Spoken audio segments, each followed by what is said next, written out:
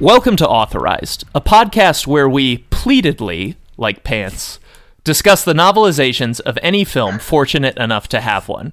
Of course, this being an authorized bonus episode, we will not be discussing a novelization, but rather we will be discussing a movie. Now, in our previous bonus episode, the concept, or the way we stretched our premise, was to say, what if we discussed a movie about books as opposed to talking about a book based on a movie? This time we are stretching our premise to the point of absolutely breaking its back. There were other book movies, and you decided to go for this non-book movie. Well, and he's saving them. Here's the thing: is that I would like it if we had like 2 or 3 genres of bonus episode, so that we could do like one of these each season type of thing. You know, you're just making it sound like we were digging through the bottom of the barrel and we came up with this, which I don't think is accurate. Well, if we only did book movies, we would maybe be running out really quickly. We'd be doing like Passion of the Christ very quickly. I don't think that's a movie about books. Okay, fair. Take. It's more about scrolls. You're right, Hannah. Yeah, there's a difference. And we will never, ever cover scrolls. That's a promise. No. Heck no. If we find any like books that were lost to time, but they're scrolls, we ain't touching them. I thought the Good Burger sequel was written on a scroll. It was, but I was so dedicated to my principles that I like made a little Gutenberg press and I pressed it into a book. Thank God, because I can't believe that you would disrespect my principles that way. The premise that we're going with this time, new genre of bonus episode, is we are friends that host this podcast. This podcast started when many of us had not met at all in person, ever, and we're going to start doing movies about long-distance friendships, which, while not related to novelizations, feels about as specific as we only do the novelizations of films. Above all else, we are niche. So I did the hard work. I went on Reddit and I said, hey, movies subreddit, what are some movies about long-distance friendships? And then I sat back and let them roll in. Today we are doing the Sisterhood of the Traveling Pants, which is, of course, a movie. Movies. Based on a book. Okay, we can get into this right now. It is important to me that the listener, the co-host, and everyone understands that we are not covering this movie because it is based on a book. I would never do that. I know. The Jane Austen Book Club was also. No, I get it. I get it. No, that one we didn't know though. This is like a theory of knowledge type of thing. I'm not talking about action. I'm talking about intention. We can, of course, cover a movie based on a book, but we will never cover it because it was based on a book. We will arrive at it by another means. So, perfect. We covered a movie based, or not based, but a movie that was about a book club, the Jane Austen Book Club. Yeah, it happened to be based on a book, but who cares? And then now we're doing a movie about long distance friendship, and I don't know, maybe it's based on a book. Who can remember? Anywho, movies are outright deceptions. Wherein the content of a story, more or less, is completely unmoored from the name of the film.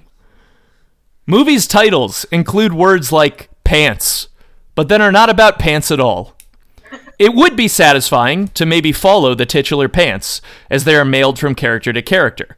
While that sort of happens, there's long stretches of films where no one is wearing the pants, and no one is talking about the pants, and it's not even really clear who has them at the moment. Additionally, movies contain parallel storylines that wildly vary in quality and severity. Half are based on totally manufactured conflicts that contain scant, if any, tension, while the other half are utterly devoted to the devastating realism of love and loss. Movies ask you to observe characters wondering if they should kiss people. I'm going to take that again. Movies I'm going to take that again. Sorry. It was funny. No, you're good. Movies ask you to observe characters wondering if they should kiss people who definitely want to kiss them. Back. Fuck! God damn it! Kiss their back. Kiss their back! All right. What movies you watch? This is take 4. Famously, 4's the charm. Let's do it. Woo! Movies ask you to observe characters wondering if they should kiss people who definitely want to kiss them back, while also asking you to behold a daughter re-experiencing her core trauma of parental abandonment, as well as a mentor figure grappling with her protege succumbing to childhood leukemia. Like, they actually cut from that to, will my hot Greek crush go swimming with me? We are your hosts, a loose coalition of clothing enthusiasts. My name is Andrew Overby. I'm Hannah Blackman. And I'm Andrew Marco. The Sisterhood of the Traveling Pants is a 2005 American dramedy directed by Ken Kwapis. The screenplay is by Delia Ephron and Elizabeth Chandler and was based on the 2001 novel of the same name by Anne Brashears. I'm not quite sure on pronunciation. The film follows Lena, Tibby, Carmen, and Bridget, 4 inseparable teenagers who, anxious about spending their first summer vacation apart, enact a plan to remain connected across great distances. The friends discover what they believe to be a pair of magical denim jeans that fit all of them perfectly, when in reality they are obviously unwilling participants in some sort of double-blind market test of the first ever pair of jeggings. Nevertheless, our quartet decides to mail the pants to one another throughout the summer as a physical token of their connectedness. As some members of the sisterhood find the magic propelling them into romantic bliss, others draw upon the pants to maintain resolve in the face of harrowing tragedy. Ultimately, jeggings go to market and experience modest success. You're muted. I'm going to take my last line again. I had to mute that because my dog was barking. So he's been a lot more of a handful recently. You have a dog too? Yeah, I got a menagerie over here. And no pants? All right, I'm going to take the last line again just so I have it better. Yeah, it's quite funny. I really felt like you underplayed it. Well, I words are hard to read. Uh-huh. Ultimately, jeggings go to market and experience modest success. Okay, put a lot of sauce on it that time. All right. Who is Ken Kwapis? Ken Kwapis was born in East St. Louis, Illinois in 1957. He was the son of an oral surgeon and attended Northwestern University in Evanston, where I live, before entering a prolific career of film and television work. That's where Aaron Samuels went. That is where many of the Mean Girls characters went. Yeah. I would say a large proportion of them.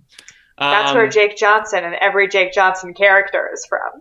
I feel like I might not have been recording my own thing, and I'm freaked out. Oh, no. Ultimately, jeggings go to market and experience modest success. I'll give myself options. Who is Ken Kwapis? Ken Kwapis was born in East St. Louis, Illinois in 1957. He was the son of an oral surgeon and attended Northwestern University in Evanston, where I live. And when we did the first take, we mentioned Mean Girls, so don't get on us about it. Before entering a prolific career of film and network television work, he got his start on CBS and ABC, directing the Freaky Friday sequel, Summer Switch, for ABC. I already said ABC. In Summer Switch, the male members of the Andrews family from Freaky Friday find that they have switch bodies, forcing the son to negotiate a Hollywood career while the father indulges in the carefree whims of summer camp. Apparently, 17 again. What's that? Sorry, I was making a joke on the film 17 Again, where an adult becomes 17 again. I'm sorry, guys. I am definitely having some sort of audio issue. Does this mean I get to make my Jake Johnson joke again? Ultimately, jeggings go to market and experience modest success. All right. Okay, I can see my voice being recorded. I just want to know who this Ken Kwapis is. Ken Kwapis!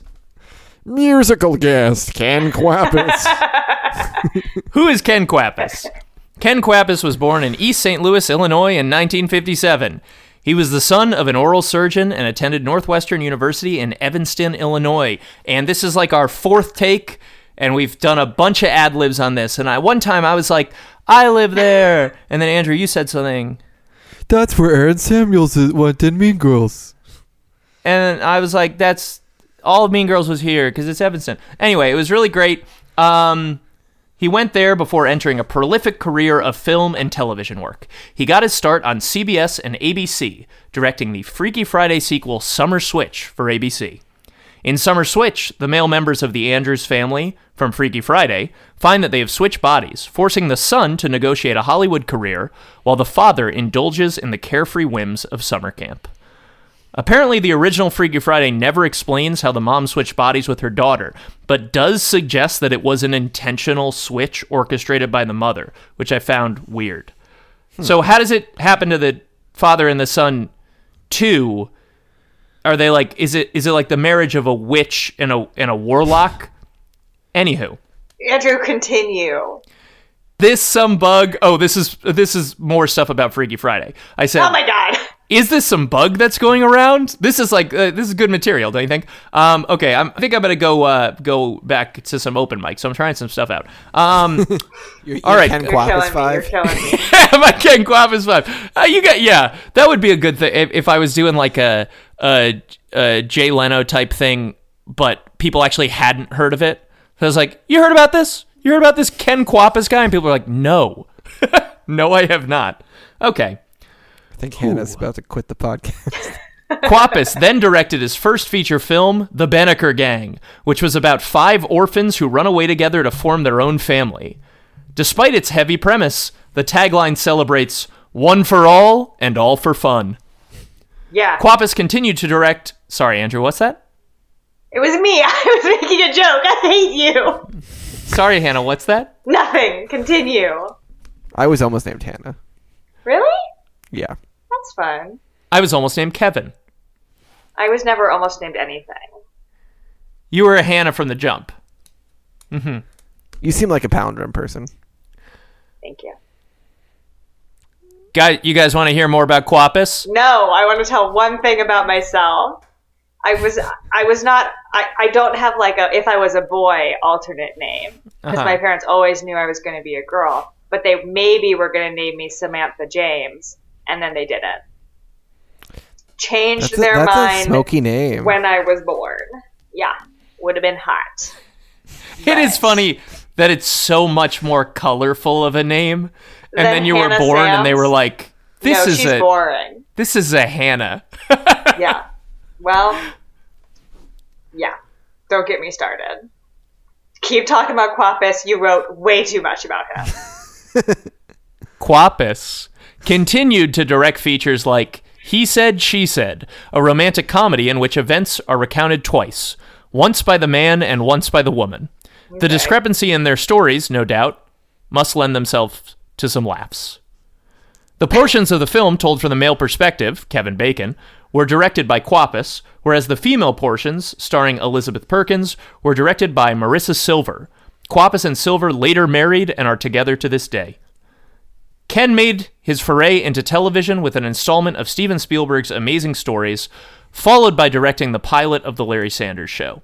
From this point forward, he coexisted in the TV and film worlds alike, directing for such projects as Dunstan Checks In, The Bernie Mac Show, and Malcolm in the Middle. In 2005, the same year that he directed Sisterhood of the Traveling Pants, Kwapis helped to develop the U.S. remake of The Office, which he would direct the pilot, 100th episode, and series finale for, among other episodes. Kwapis' golden touch as TV workman has waned a bit since 2010, with his shows Outsourced, Happy-ish, and One Mississippi all being short-lived. Now, the Happy-ish one is not exactly his fault, because that's the one where he was doing a comedy like built around Philip Seymour Hoffman, and then Philip Seymour Hoffman passed away. Oh. Kwapis continues to direct to this day, and, fitting to its title, is eternally rumored to be returning for the third Sisterhood film, the very religion-evoking moniker, Sisterhood Everlasting, despite having not been involved in the second film. Can I jump right in with something about that third film? Because I did a tiny bit of research. We have finally reached the end of the tome that I wrote, so yes, you may. Please. So I was sitting with my girlfriend Collins, and we were watching Sisterhood of the Traveling Pants today, and I knew there was a second one. And she said, "Oh, I'm surprised they never made the third one. There were 3 books." So I went to the Wikipedia, and I read up and found that while the first film is based off the first book, the second movie is based off the fourth book with elements of the second and third book. And the plot for the fifth book, which is also called Sisterhood Everlasting, is nuts. And how? So Tibby, played by Amber Tamblyn. Wait, I want to stop you for a second. Hannah, you said that phrase wrong. When you agree with someone, you're supposed to say, and how? Well, what I was saying was, and, ? How? ? Mr. Overby. Okay, agree to disagree. So as I remember from the Wikipedia entry, in the fifth book in the series, which is set 10, 15 years later, so it would actually be able to be adapted with more adult versions of these characters, Tibby finds out she has Huntington's disease, and then gives birth to a baby, and then accidentally drowns, like at the beginning of the book. And then the rest of the story is about like the sisterhood dealing with the loss of Tibby. God, can't that girl catch a break? Yeah, Tibby's got the worst plot of them all. Jeez Louise. And you say that, but the fifth book is also still the Alexis Bledel character being like, I really like that Greek boy. Oh my God, that Alexis Bledel character, Jesus. Seems like a good launching off point. What did you... I had not seen this film before. I think, Hannah, you said that you have, right? Yeah, and I read the first 2 books, I want to say, when I was but a young person. Sure. Andrew, do you have any existing relationship to the Sisterhood? I believe, my initiation into the Sisterhood was that the trailer must have been on several DVDs I owned. Back before it was easy to skip to the menu.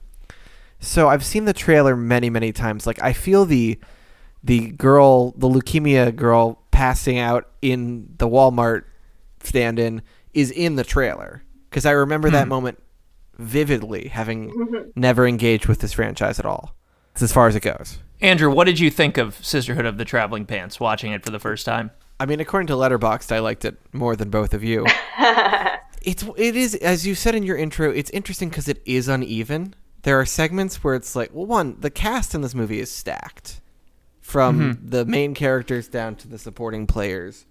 And it's sort of interesting that, they're all giving it their all, even if the material is sort of uneven. So you have segments like with Tibby and I'm forgetting, what's the name of the girl who has cancer? Bailey. Why am I the only one who ever remembers character names? What is it? Well, I had a lot of trouble remembering character names in this movie, and I just had to stop and say to myself, like, at this point, is it sexism? Is it just sexism?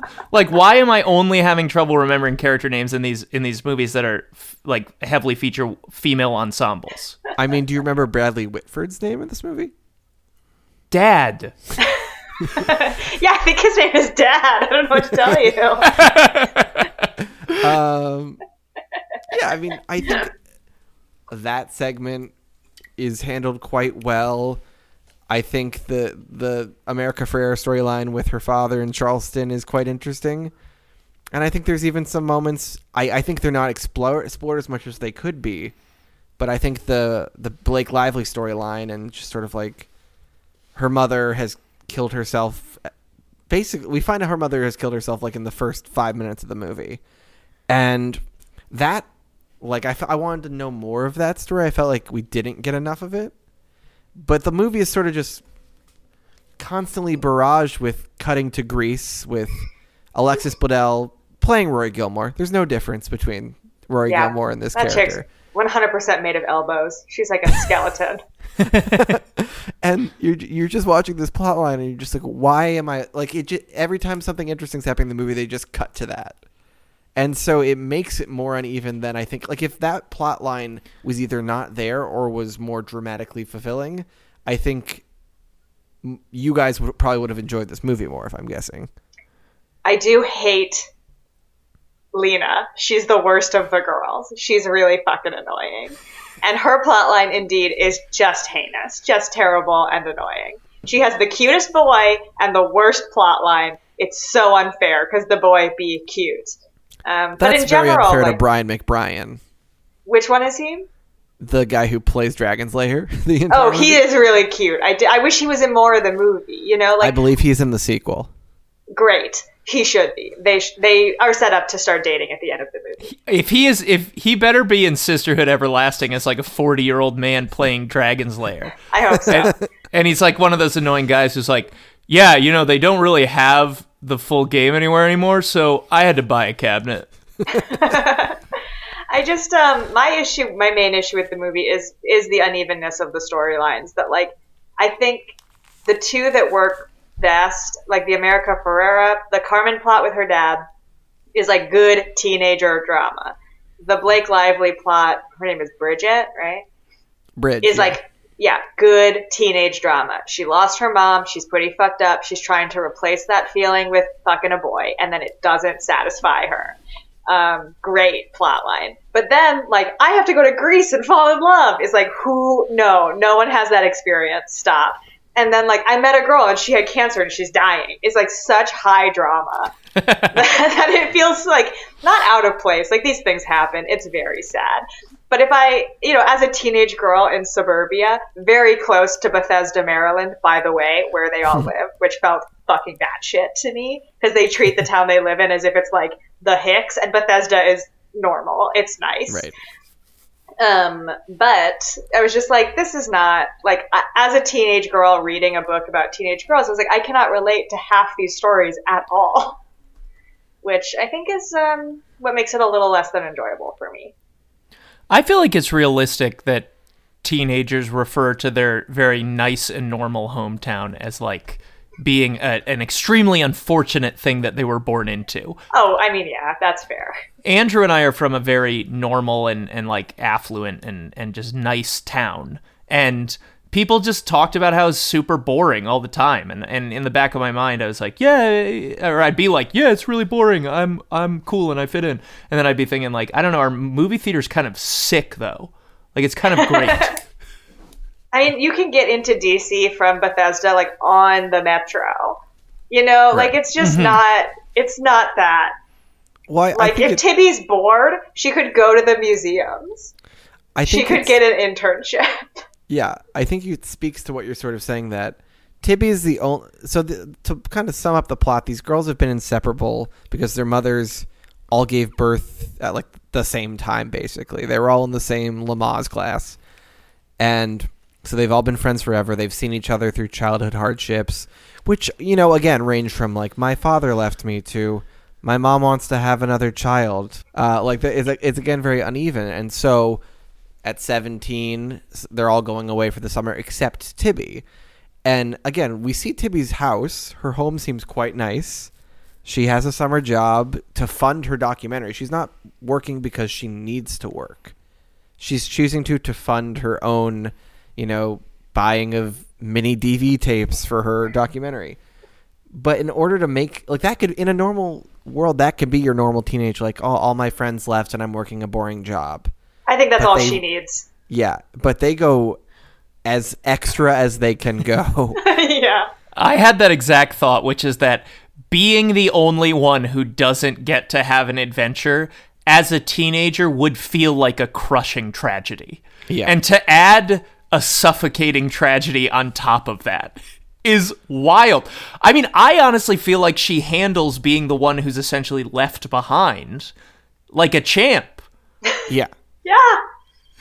I mean, if her plot line was basically like, I'm bored at home, I feel like there's nothing here, but I'm making my movies, I met a boy who plays a game, and I met a 12-year-old who's decently cool, there's more people in the world than my stupid friends, that's a good plot line for me, where she's able to, like, grow and get some perspective, which is really all her plot is about anyway. Without the, like, childhood cancer and this, like, little girl who's like, I always dreamed of growing up, and now you have to do it for me. Which, like, kids don't live that way. I think having I have to befriend a younger kid could have been fitting enough, just because she was so opposed to her family expanding. And, she's 17 or so, and she has a sibling who I want to say was like 5. Seemed too old to be in a crib. Yeah, I thought that too. And then a newborn. So I don't know if it's not clear, like, did her parents just have a bunch of kids after the fact, or is it a different father or whatever? Her family's a little vague, but like she could just be sort of dealing with, oh, I need to learn to be a big sister. Yeah. Without having to watch a girl like die before her eyes, basically. Yeah. Yeah. It's a hat on a rack of hats. It's way too much. It's like wearing a pair of shorts over your jeans. Totally. If we're doing that, if we're doing all of this plot for this one character, I think it was decently executed. If we're definitely like doing it, if we have to give the girl who's staying home a cancer friend, I think it goes okay. I mean, there's a lot of moments in that plot that I really like, specifically the moment where she starts to soften to Bailey after hearing she has leukemia, and Bailey's like, okay, you've obviously heard that I have leukemia. I have this moment with everyone, and are you just being nicer to me because you know I'm gonna die? And I really love that it's not like, no, like I've really bonded with you. It's like, I don't know, I might just be being nicer because of the leukemia. It felt very real. I like that a lot. I like Bailey right up to the point when she's like, it's too late for me. You know, like she turns into like the worst stereotypical version of like a child who can't live to grow up, you know, like, and you get those like platitudes out of her, and she's like, finish your movie, Tibby. Yeah. You know, it's all that matters to me, that you finish your movie. And I'm like, this is like when like the early stuff with Tibby and Bailey, I do really like. Where like Bailey's like, I just want to help. I think this is cool. She has like an interesting perspective on these people that Tibby is interviewing. And like part of what she teaches Tibby is that like your hometown's kind of fine and the people here are nice and interesting. Actually, they're not just like dumb losers. Like, and then the moment she crosses into like cancer childs, I just am like, this is not as nuanced or interesting or like realistic, I think. Mm-hmm. I agree it's not realistic. I think the first scene where I believe they're stargazing, where she sort of like has a monologue that no 12-year-old could ever have that perspective, is beautiful. Like the writing is beautiful. She performs it well. And even the scene where she's bedridden and Tibby brings her the pants, which we've established in the way she cannot, that don't fit her. And she's like, you need the pants. They'll keep you alive. Like, it's corny and cheesy, but if I was not the jaded 28-year-old that I am, I would, like, it's well acted. They do the best with the material that they can, even if the material is a bit schmaltzy at that point. I hate to be this person, but I did read the book a long time ago. But I don't remember it feeling that schmaltzy and shitty in the book. Like, it feels like Hollywooded up. Mm-hmm. This wouldn't be an episode of Authorized if we didn't have a little bit of, well, in the book. So I have a question for all of you. Do you find it confusing as we watch this movie? You know, I mean, you touched on it, Andrew. It's confusing who has the pants and when. But to me, it was kind of confusing who's communicating with who. Yeah, are they only allowed to write to each other when they send the pants forward? Or write to one person? Because like, I was never sure of who, like, if there were, like, best friendships within the group. Because people just seemed to, I forgot who was writing to who, and if it was the same person they had written to before. Because it's so much drama at the end of the movie when Blake Lively, is it Blake Lively sending the pants to Alexis Bledel? Yeah. With a letter that's like, I lost my virginity, I regret it, I'm very unhappy. And it falls under the bed and she doesn't find it for weeks or something. So, again, it doesn't seem that dramatic. Blake Lively is not like, my friends have abandoned me. She's just sort of sad. But it just was never clear with who was writing to who, that didn't feel so seismic because it didn't feel like we got that much of it throughout the film. It does feel like they think we watched an hour of the friendships before they parted. Yeah, the movie starts and they're like, well, the dream team's breaking up. And I'm like, the who? And then the rest of the movie's like, but even apart, they're as strong as together. And I'm like, I have no idea what you're talking about.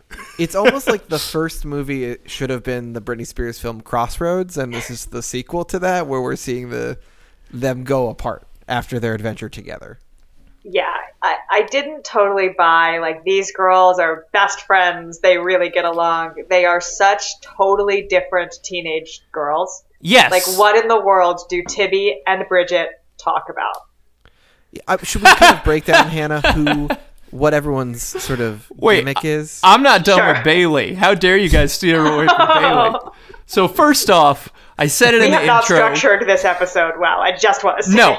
No, we have not. But first off, I know I said this in the intro, but the documentary is going to suck. Because it's going to be like footage of all of this, these random interactions.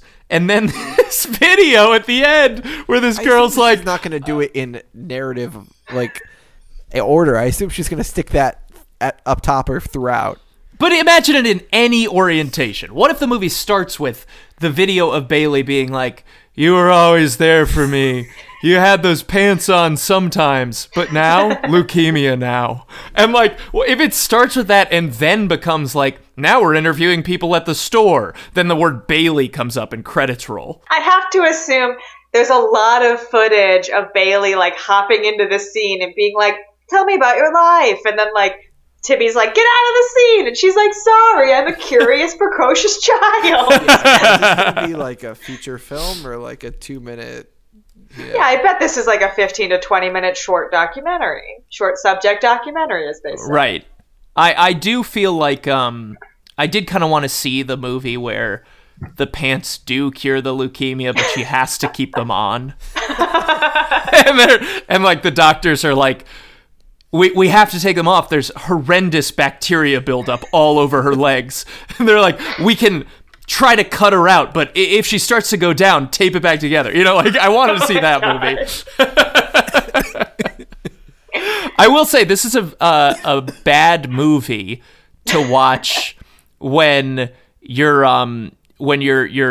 partner's childhood dog Bailey died that morning. Oh no. Yes. It was not a good wrinkle. And we had started the movie before the dog died. And we were having a day that was sad. And my partner was like, "Do you want to finish the movie?" It's her suggestion. I was like, "Well, I have to. Yeah, let's do it." And then about 2 minutes into it, I was like, "This is a really bad choice for us, right?" And she's like, man. "Yeah, but we'll get through it." Gosh. Anywho, Andrew, go ahead and apply some sort of structure to this episode. Go for it. Who is Ken Kwapis? Fuck you. Did you guys know that he actually lived in Evanston, where I live, for a while? I hate you. I wonder if he's ever had deep dish. Tell me a little bit about the tropes of our 4 precocious lead females. Okay, well, Bridget is the hot leader girl. She does sports. She's very pretty and tall. She is a 16-year-old Blake Lively. She's a popular, pretty girl, right? Yeah, I think she's the only one who's actually a teenager. Yeah, I couldn't believe that she was actually 16 during the filming of this movie. It's because she's so tall. Very tall. Is this before or after Gossip Girl? It's got to be before. I think this is her debut. Yeah, this is square in the center of Gilmore Girls. So Alexis Bledel, I'm going to give her the benefit of the doubt and say she was just really dialed into Rory and could not shake it. And I'm not sure she's capable of other types of acting. No. Harsh take from... Didn't she try to do something else in Mad Men? I barely remember that. All I know is she married Pete Campbell in real life. Yeah. That's crazy. Their foreheads are too big. They can't both have that forehead. They're poor children. That's not fair. That's how they mind meld. What about Alexis Bledel? Let's get into her. Well, she's an artist. She's shy. She's stuck up and prudish. She needs to loosen up. She's got fake curly hair. I can't believe that they're trying to tell me she's Greek. It just I barely believe it. Yeah, and so she just goes to Greece. She goes to Greece to spend time with her grandparents. And we've got Carmen, played by America Ferrera, whose parents split when she was probably 8 or 9. Yeah. Her dad is Bradley Whitford. The most clean-shaven Bradley Whitford you could imagine. I mean, forget Yeah. about a baby's buttocks. This is like a baby's thigh as a man. Did you not watch The West Wing? This is what he looked like the entire run of The West Wing. Nope, I did not. I did not realize he was young at one point. He was. It was kind of surprising to me to see him with brown hair again. I've gotten very used to him with his like white hair. Right. And it's like his more, what am I trying to say? His more muted eyes. Like, I don't mean this in a bad way, but like, as people get older, a bit of the spark goes out of their eyes in a way that's like kind of intriguing and attractive. Anyway, he's a bad dad, and Carmen, America Ferrera, goes to spend the summer with her dad, hoping it will be good. It's terrible. He's getting remarried to like a white Southern woman, and Carmen feels like totally cut out of that family because she's not white. Yeah, and we should preface with the fact that he reveals that he's getting married and has a new, very white, very Southern family in the car ride. Yeah, They're like driving from bad. the airport, and she's like, "Oh, where are we going?" He's like, "Oh, I've moved out of Charleston. I'm living in the burbs now. Oh, and here's my white family and my two Aryan children." We don't care about you anymore. I never did. I'm a bad dad. It is funny to imagine that what she hoped she would encounter was like her dad in a tiny studio with like Hot Pocket wrappers everywhere. And she like finds him like happy having moved on, and it's her worst nightmare. I mean, he played that dad the same year in Little Manhattan with Josh Hutcherson as his son, so he has the range to play both extremes of fatherhood. But that whole plot line, it's like, it's daddy issues. It's also like feeling out of place as a non-white person, feeling out of place as someone who's not a size 0. She's got a lot of, as you mentioned, kind of like real world issues that people were experiencing and are still experiencing. And I think the way that she like handles her plot line is very true to teenager behavior and very fair. Like towards the end when she's like, "I'm never speaking to my dad again," I was like, yes, sister, cut him out of your life. Yeah. Remove the toxic element, you know? And that she is convinced to like allow him back into her heart is nice and probably healing. But like at what cost? He's going to continue to be the worst dad in the world. Yeah. What's unrealistic, though, is the scene in which she's I mean, they've invited her to be a bridesmaid in this wedding. Mm-hmm. And the people at this dress shop they're are so shook mean that a woman does not fit into a dress. And, well, first of all, it's like her dad guessed her size. Which, what dad has ever just been able to size up a woman on sight alone? And why didn't the new mom, the fiance woman, be like, okay, when you say that, what do you mean? Like, is she curvy? Is she a thin? Like literally use some descriptors. Oh yeah, they were like sizing her up for this dress before she even came to South Carolina. Yeah. It seems. But like, Bradley Whitford knows what his daughter looks like, right? Like the dress that she ends up putting on is clearly cut for a girl who is shaped like the sister to be, who is like a very slim, sort of like flat, boxy girl. Yeah. And it's like, in what world? Like, if you said, like, if the fiance was like, okay, does your daughter look like my daughter?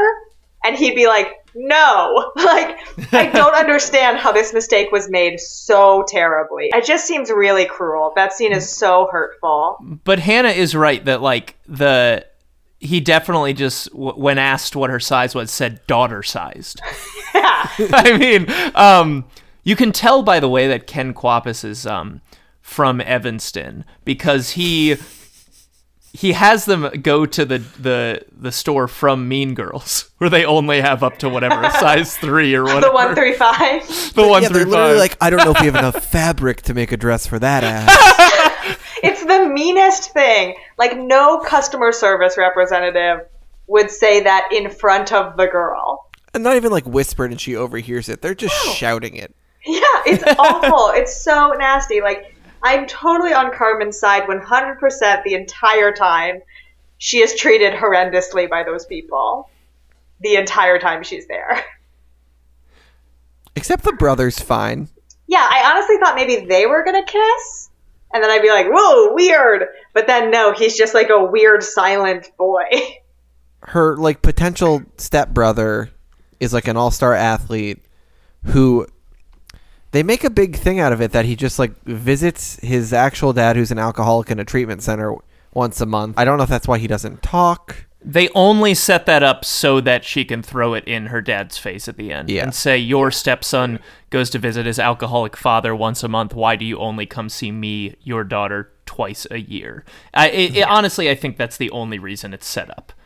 Yeah. I really thought they were going to have a scene where she'd be like, what's your deal? And he'd be like, I don't fit into this family. I don't feel comfortable here. Like, I miss my dad. I don't like this situation. And she'd be like, oh, same. We have something in common. I guess I'm not totally alone down here. But no, that's not what happens. Speaking of step-siblings kissing, don't worry. Watch Clueless recently? No, I was going to say, it is weird, because I've been going to a lot of weddings recently, and I was at one, and the other side of the family, I was talking to them and doing kind of a who's who, how are you guys all related?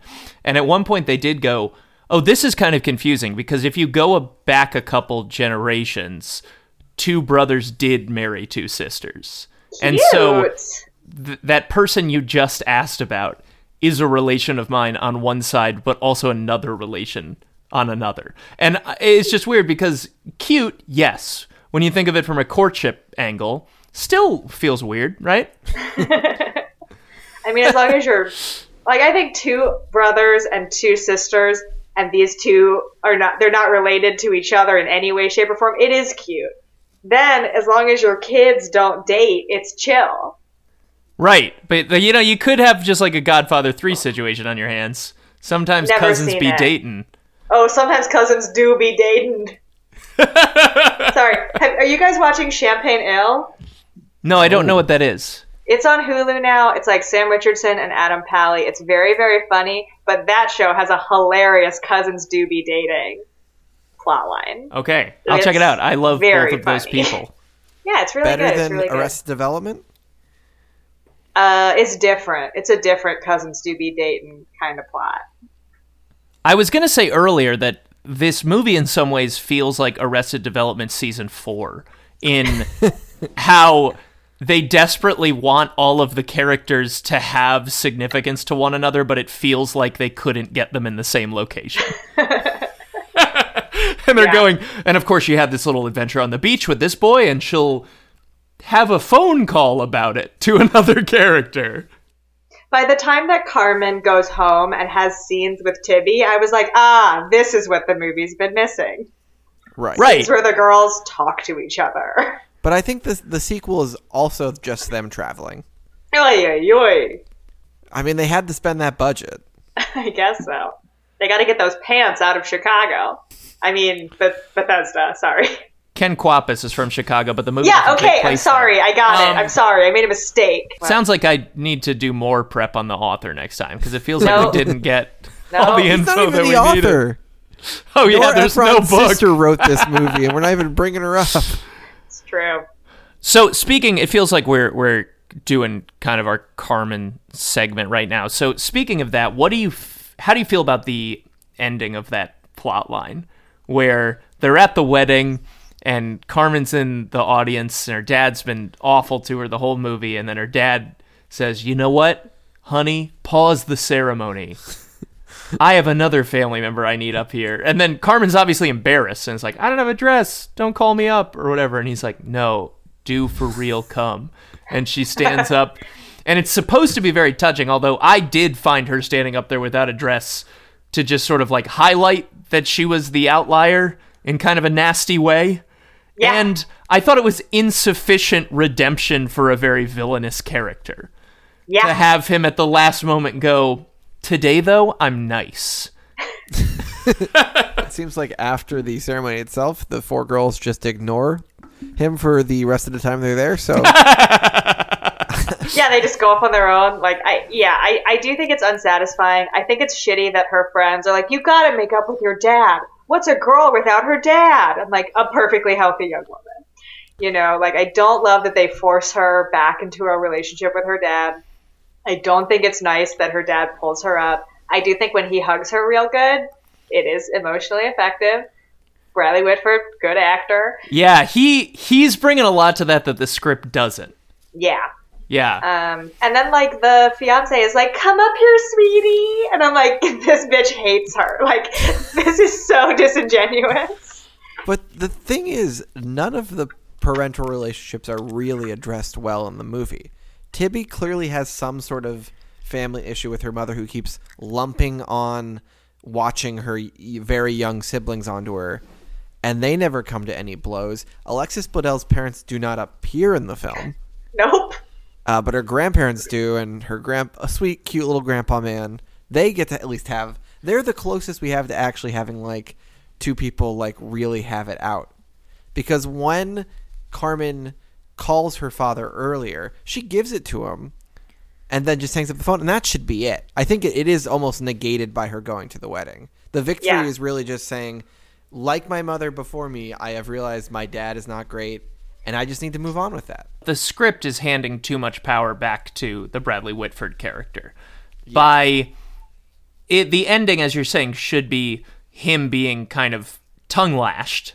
And instead, we go a step further and we go, you know what? He learned a lot. And it's like, too little, too late, motherfucker. Like, he doesn't even go to get her. Like, he doesn't ask her to come to the wedding. He doesn't do anything to have earned any kind of redemption. He literally lets her run away from home, doesn't look for her, doesn't follow her, doesn't check in on her, doesn't do fucking jack shit. Even when she throws a rock through their window. He doesn't even, like, come out of the house to be like, let me talk to her. Nothing. I was just going to outline that. So if in the case that any listener has not watched this movie, I mean, good prioritization of your time. I'll say first off, like, you're an adult person and you're doing great. But basically what happens with the Carmen plot coming to a boil is that after the dress scene, where she's humiliated at the dress store, she runs off, and she finally comes back to her dad's place, assuming that they're, like, looking for her or whatever because she ran away. Reasonable. But they're just sitting in their fucking house having a nice dinner without her, just being their little pretty family, and she throws a rock at the window, which doesn't go through, which for me, that would bum me out. If I threw the rock and it didn't go through... You know, but it does. Maybe that's why she runs away again. Is she's too bummed out. She's too ashamed. It does crack the window. She runs off. But yes, crazy chain of events. She throws a rock at their window, then calls her dad and yells at him a bunch. And he, in that call, is not vocally or verbally contrite at all. He just takes it. Then she shows up at the wedding, and he's like, "Come on up. You're my daughter. I love you so much." It actually would have been inspired. It would have been inspired if Bradley Whitford gave a performance where he felt bullied into doing that. if he had been up there and he was like, yeah, my daughter, please come up. No, you're just like my other children, and I love you equally. I live in the deep South now, and I'm marrying a very conservative white woman, and I love my Hispanic daughter. Yeah, instead they're like, he really, really feels bad, and he's really changed, and I just don't fucking buy it. Yeah, I think if you were telling this story today, as opposed to in 2004 or whatever, it would be different. Like, I don't think that, like, going back to your emotionally abusive dad is what we would consider a success for that character or a win, you know? And I think we're all having this response because, like, we as a culture have, like, been like, no, cut that guy out of your life. He clearly is not going to help you grow as a person. Like, he has nothing to offer you, not even love. I think you could do a plot where you have him explain himself, and I'm not saying that he comes out looking good, but you have to do something if you want to redeem him. You have to have a scene where he goes, you know what? Like, I was not ready to have a family when I got your mother pregnant, and I should have just, you know, stepped up and been a father to you, but I wasn't. And I freaked out and I ran away. And the harsh reality is that I am ready now. And, you know, he could have a scene like that, but instead she's like, you're a bad dad. And he's like, yeah. And at the end, he's like, but am I a good dad, though? Maybe I'm a good dad, though? There's a version of this where you're like, yes, go make up with your dad. A healthy relationship there is important. You can do it. Not in the way it's presented in this movie. And there are versions of what you're describing, Andrew, where like, you know, the dad, well, I think it is the movie Crossroads, actually, in which Britney Spears' mother ran away or something and like has a family now. There are movies where it's like the person's like, I wasn't ready to have a kid then, I'm glad to have a family now. And it's kind of weird to me that you exist because I abandoned you. Yeah. So it's been done. Yeah, this is just a rough one. And I really I wonder if in Sisterhood of the Traveling Pants 2, Electric Pants Boogaloo, she like has to hang out with her dad again, and if their relationship is good now.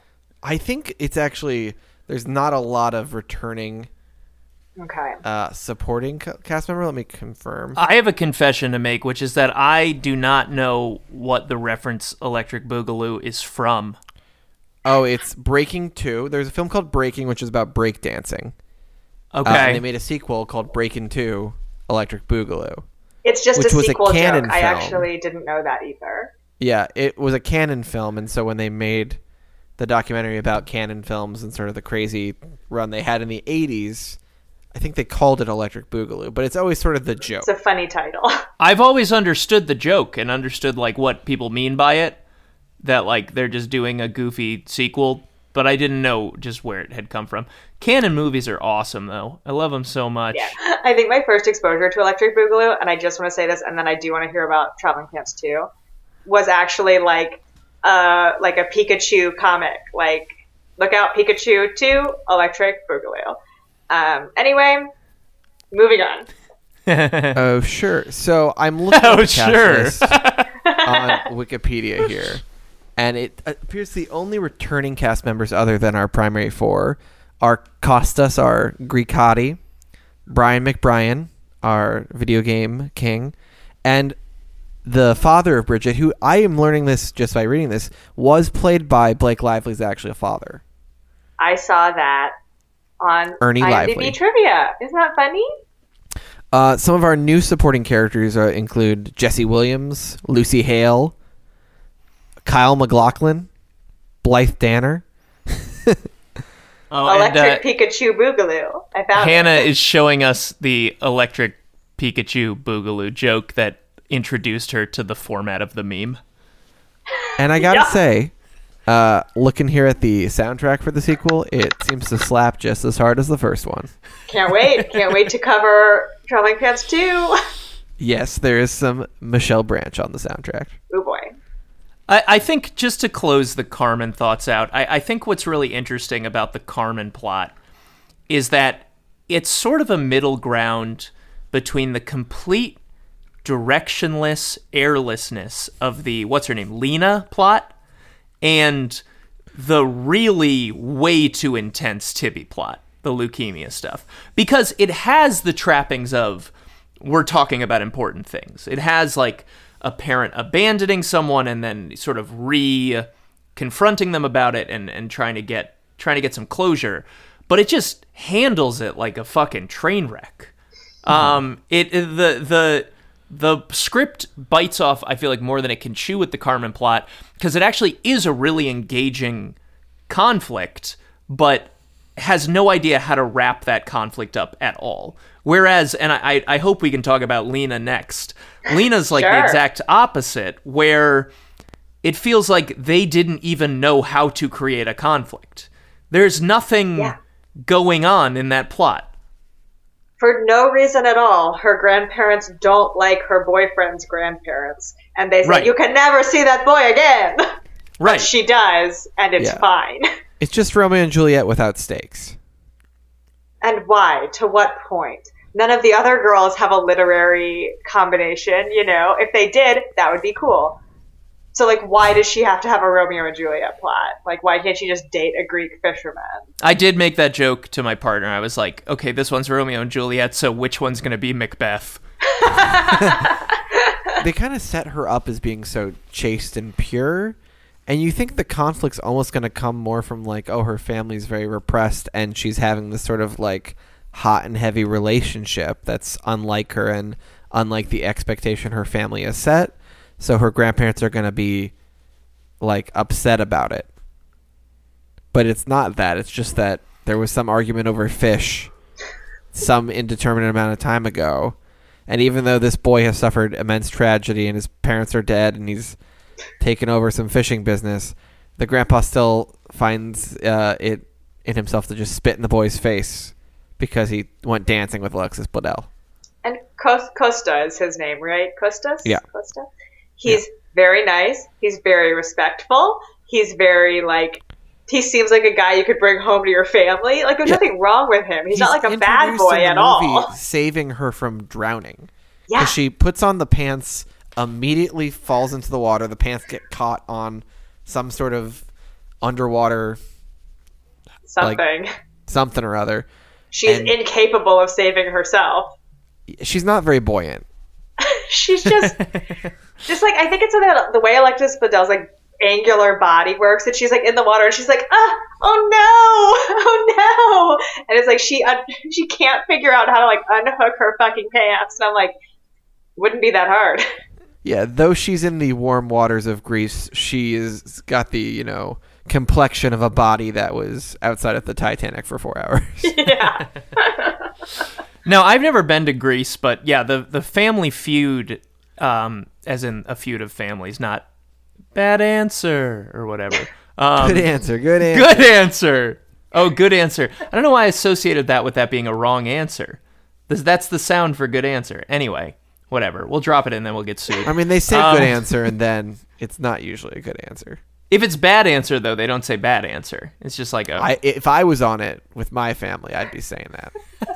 When I was on the debate team in college, I was told that, if somebody makes a point that you agree with, people will sort of bang on their desks and say, hear, hear. And I was told that you could yell shame if you disagreed with something. But the first time I did it, I got so many glares. But no one yelled shame back at you? No, because I was in the audience. But audience participation is encouraged with the hear, hear. And then people were yeah, and if they say something really heinous, you can say shame. And I don't know. They said something. It sounds maybe somebody tricked you. Yeah, totally. Somebody did you a dirty. I was not long for the debate team anyway. In one of my first practice debates, said that we shouldn't use any nuclear power because it would cause nuclear bombs, and everyone laughed me out of the state. So, well, you were right, and you can know that in your heart. I was right, even though those are completely different things. Yep, but, the concept of nuclear power, one thing leads to another, the spiral begins, and then where do we stop? Absolutely. Anyway, let's cut that out. Let's cut it out and continue forward. Can we all agree that Lena is also a bad artist? Her art is bad? I mean, it's not interesting. It's not technically proficient either. Why didn't they get somebody else to do the art? I read on IMDb trivia that Alexis Bledel learned how to draw and learned how to ride a Vespa and learned how to swim and shit. Well, the Vespa she had to learn how to swim? That may be an exaggeration. Don't quote me on that. I mean, I thought James Cameron did these drawings. I don't know about you. Almost shocking when her grandmother is look at these drawings of this boy. We've all seen the boy with his shirt off now. And I was he works mostly with his shirt off. The drawings don't really look like him. They could be any guy on the island. They're not good or sexy. They don't have sex appeal coming off of them. So I wouldn't be worried to find those in my granddaughter's sketchbook. I felt like there was a lot of unintentional dramatic tension in the Lena plot because I was just assuming I was watching a better movie. And when they said, oh, there was some business disagreement, that's why our families don't like each other, I thought for sure that there was going to be a reveal later about, hey, there's actually a really legitimate reason that you should not date this man, and we're actually looking out for your best interests. Yeah. But, so I kind of had this feeling of dread through most of the movie, that at some point they'd be no, they eat children. Don't date him. And we never even get to meet his family. We never get to see his grandparents, because it'd also be dramatically interesting if you had a scene where she goes to their house and they're here's what really happened. Because we only hear that they're about the family conflict from Costas. who wants to date Alexis Bledel, so is going to do whatever he can to downplay. Why does he like her so much? I mean, her eyes are very blue. I just don't get it. She's just such a boring character. And he's like, I'm in love with you immediately. I'm interesting. I go to school. My parents are dead. I have a job. And she's like, I have nothing. And he's like, beautiful, perfect, bellissima. I just can't wrap my head around it. The parents are dead thing leads to like maybe the worst scene in the movie, where he tells her that his parents, died and it's all sad. And she has that VO monologue about how sad it is that his parents died. And what is it that she says? She's like, he who's gone through so much strife, he's looking for love. And why is it that I, who have had it so good, I'm so closed off to love? And I was like, yeah, why are you so closed off to love? You're having like the best summer of your life in Greece, and you don't want to kiss a boy? Chill out, girl. Right. It felt like they left out a part of the movie where she was raised like very, very religious. Like, don't show a boy your leg religious. Yeah, or like just broke up with a bad boyfriend, like a bad high school boyfriend or something. And it's like, I'm not ready to date someone new, even though you've met the perfect guy. Like, there's something missing from her plot line. It is sort of interesting that none of them have a pre-existing relationship. Yeah. That Especially there's a lot of drama to be mined. Bridget. Wait, I don't know that I'm following you. What do you mean pre-existing relationship? Like, none of them, there's no drama in the story of like, I'm going away to Greece, but I'm in love with Kenny back home. And oh, yeah. Yeah, they're all doing it right. They're all going on their adventure unmoored. Because we've all seen the other perspective. Like, especially when you started college and every single friend of yours went through a breakup. Yeah. So speaking of Bridget, that's really the storyline we haven't unpacked at all. I feel like more to say about Lena. I must, right? Maybe I don't, and maybe I don't, and maybe we'll just cut this out. But I'm just thinking, like, that's such an insane plot. I think it's really crazy that Lena's storyline ends with her being like, I'm in love with this guy, and he's in love with me, and we're gonna make it work. Like, she's in high school. He's in college at the University of Athens in fucking Greece. Mm-hmm. Like, in what world are they going to make that work? And what do you mean you're in love? You've spent maybe 6 weeks together? Right. I mean, there's like the character's beliefs, and then I don't know what term I'm looking for, but like the belief that the movie seems to hold. Mm-hmm. And I think it makes sense for the character to believe she's in love, and that this is the love of her life, and that it will last, and that long distance they will make it work. I think that actually makes sense.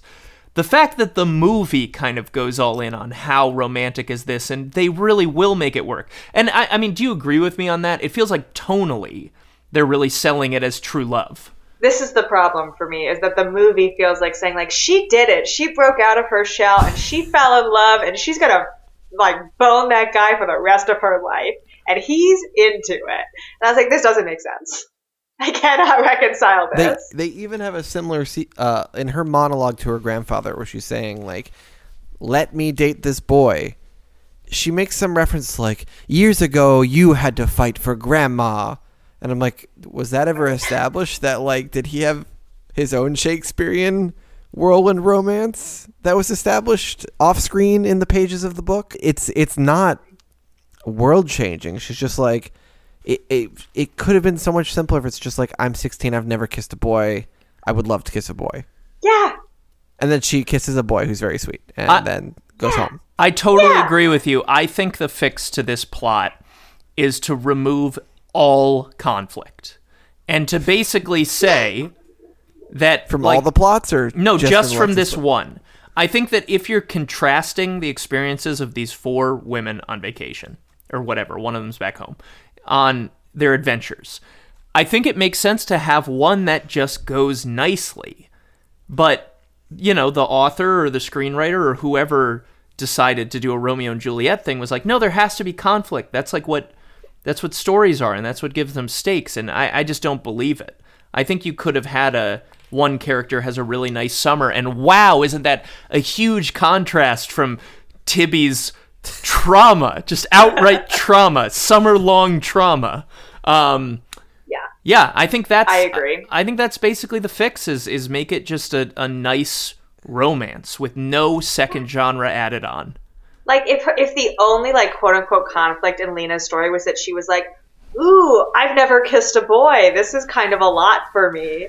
That's really compelling. That's enough for me. Like, I'm invested in that. Definitely. I mean, just put me back in the headspace of, like, being a teenager and, like, being so excited about stuff like that I'm worried about it. Does this boy like me? Does he not like me? Will kissing a person, like, fundamentally change who I am? That's, like, a thing that, you know, I used to just think about. Right. I just worry if we asked the author to amend this storyline, she would just go, like, full Amanda Knox. And just, like, make it even darker. Like, oh, you wanted more to this story. Okay. I think because there's an attempt at drama, but it is so, like, not on the level of the other three stories, it just makes Lena seem like a vapid dumbbell. Yeah. Like, for her to be like, oh, no, I can't kiss a boy. And meanwhile, your friend is like, a girl I know is dying. My dad doesn't like me. I'm going through a literal crisis of personality in Mexico. Like, it's just not equivalent.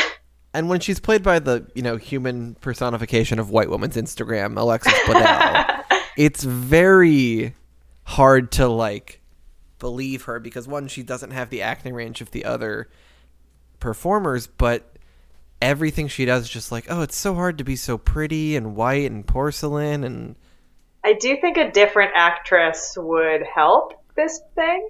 Like, someone who was less like a weird porcelain doll, someone who is Greek, someone who has some sort of, like, life within her that feels like it's just, like, aching to get out, but it hasn't had a chance yet.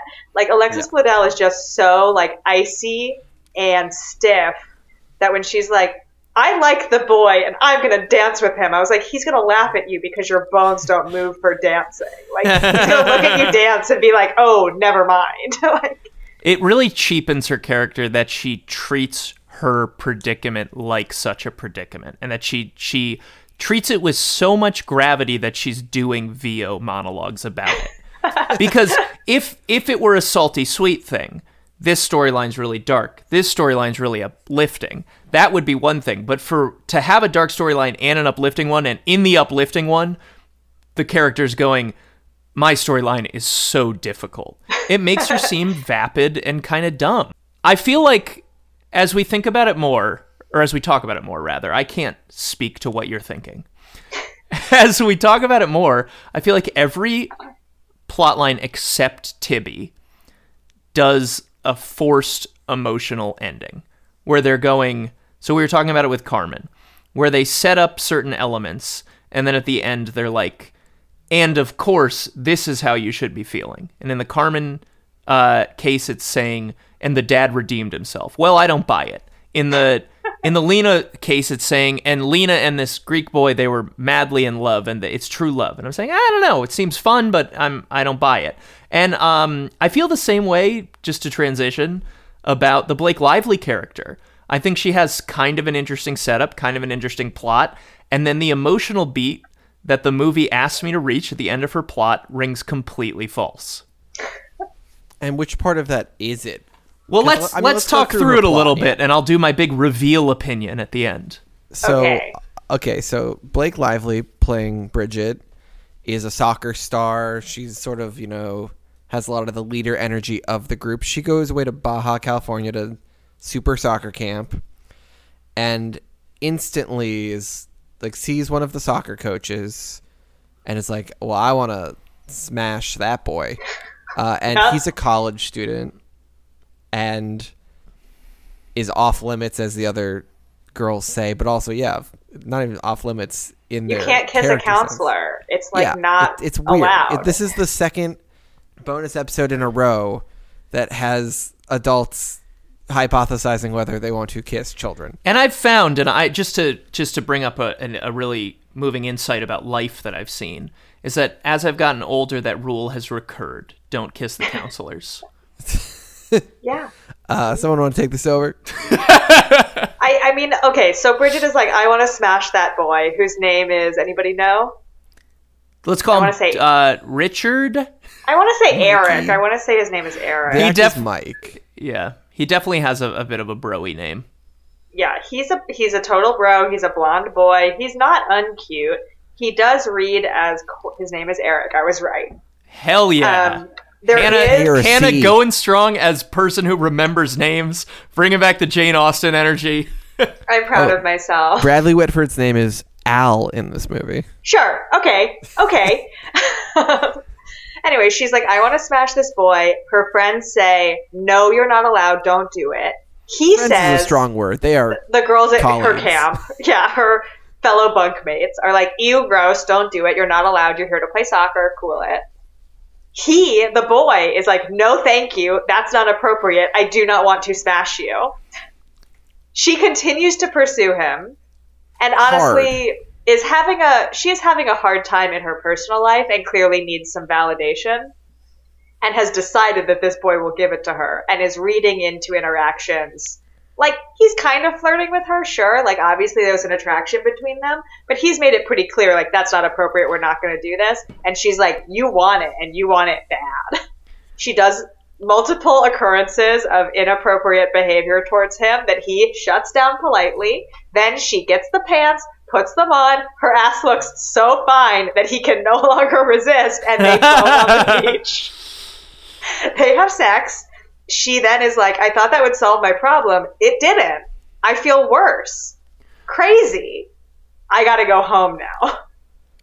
Then he shows up at her home and is like, my bad. I should never have allowed that to happen, which is true. I'm sorry that it made you feel that way. I think you're a great girl, and someday when you're an adult, let's touch base again. And not even just like when you're 18. He's like, hey, when you're like 20. Hey, when you've gone through one divorce, hit me up. I really wish that this had been a story about this man holding to his boundaries and like and demanding that his lines in the sand be respected.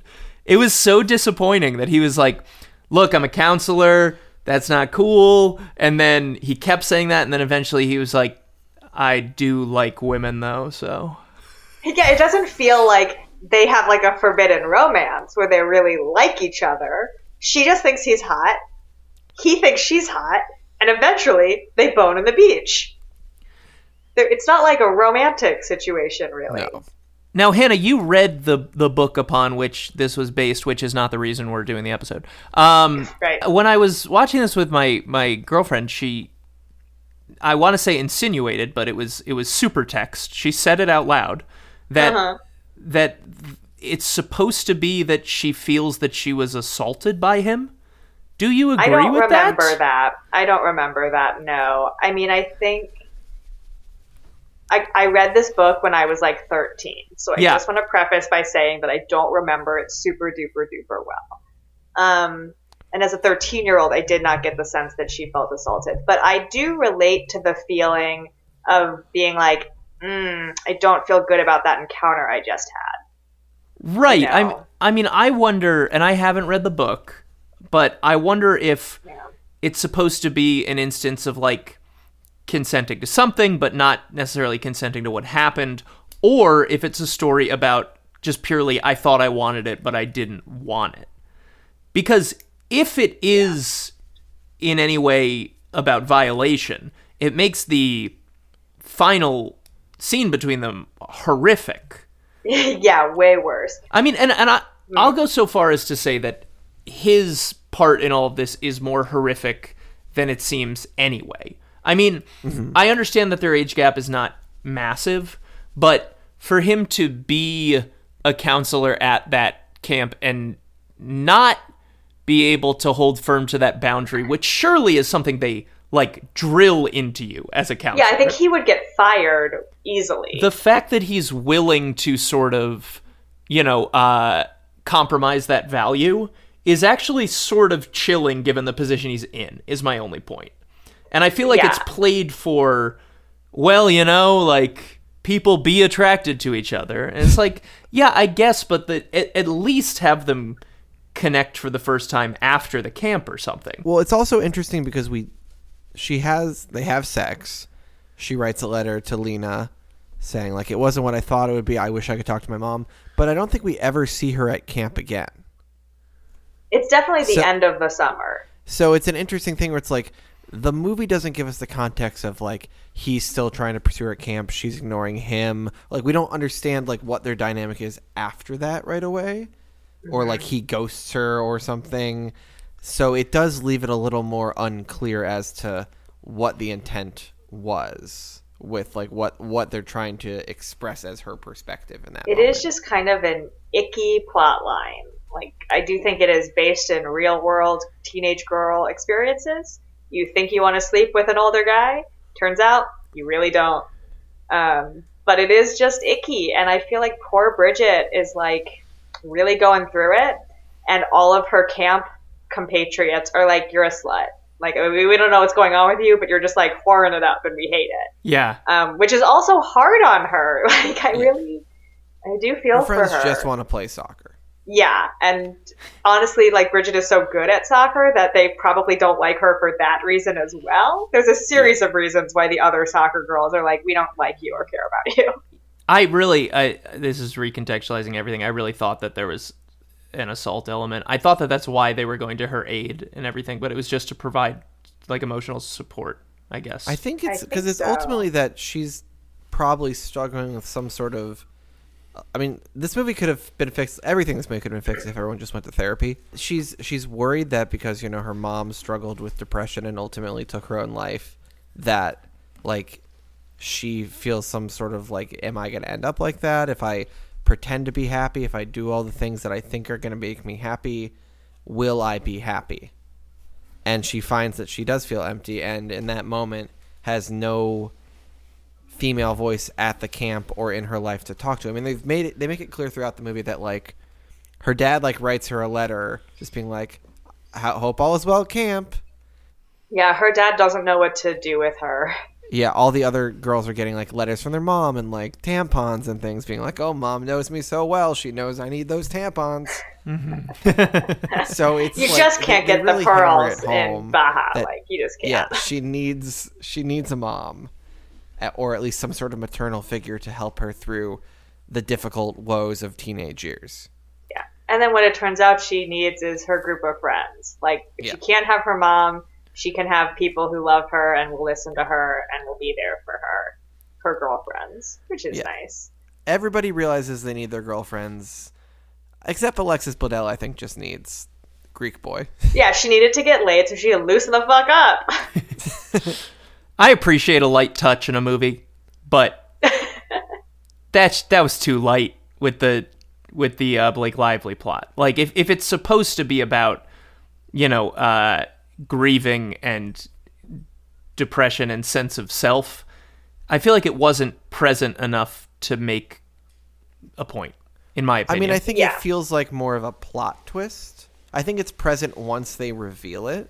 Yeah, it's in, like, the back third of her story, where the first 2/3 are just like having fun, flirting with a boy. Yeah, but you do feel like you are in the perspective of a different person when you're watching her in those scenes, like another person in the scene, because you're only seeing her outward actions. Mm-hmm. So when we finally get her interiority, you're like, oh, this is unexpected, which is how it happens in real life. People feign or put on a facade, and then that facade, you know, breaks down at a certain point. Mm-hmm. Yeah. So it felt more authentic than some of the other stuff, which is a little more, you know, spelled out in the movie. I agree. No, that's a good point, and it makes me respect Blake Lively's performance maybe more than I just think about it more than I was. Because, Hannah, like you said, she's really given very little to do for about half the movie, where she's just kind of needs to be flirtatious and throwing herself at this guy. But yeah, I do feel that her performance, you can read sadness into it. You know, that there is a desperation to it. And that's got to be a hard position to be in. Where you're like, okay, eventually in this movie I get to reveal that I have a whole deal going on. But for a good portion of it, I don't. And I think that she succeeds there where Alexis Bledel fails. Yeah. Blake Lively is really doing a good job. Yeah, whatever Lena is supposed to be feeling or going through, it's not reading. And I'd be interested to know whether they added in that voiceover scene for Lena because they felt like it wasn't cohesive. Because they don't do that for Blake Lively, as far as I can recall. I guess they must, because she writes a letter, but... She gets it when she writes the letter. We'll have to ask Ken Kwapis when we have him on for our, I don't know, episode on snow puppies. It does feel like... puppies. Because the movie opens with voiceover from Carmen. Then we get, like, one little bit of voiceover from Lena. But the other girls don't have, like, major voice... Like, their little story boxes are not outlined with voiceover in the way that, like, would feel obvious to me. Right. Like, you would be like, okay, well, this is... The voiceover would be like the letter you write about your adventure while you have the pants, and then you send it on, and then we move through the girls. And the movie just is like, nope, we don't care enough. We don't care to do that. The lack of structure really pissed me off. Yeah. Just As I recall from the book, I do think the book is structured. It follows the pants. You go from girl to girl with the pants. Yeah. Which just seems like a big duh. How long are they away, and how long does each person have the pants? It's like 6 weeks. I think each of them has it for a week over an 8-week summer. So they each end up with it for 2 weeks throughout the summer. I needed more pants. And I needed the pants to factor in more, because it really feels like there wasn't enough happening with the characters when they had the pants. Yeah. For it to be like, I need the pants back.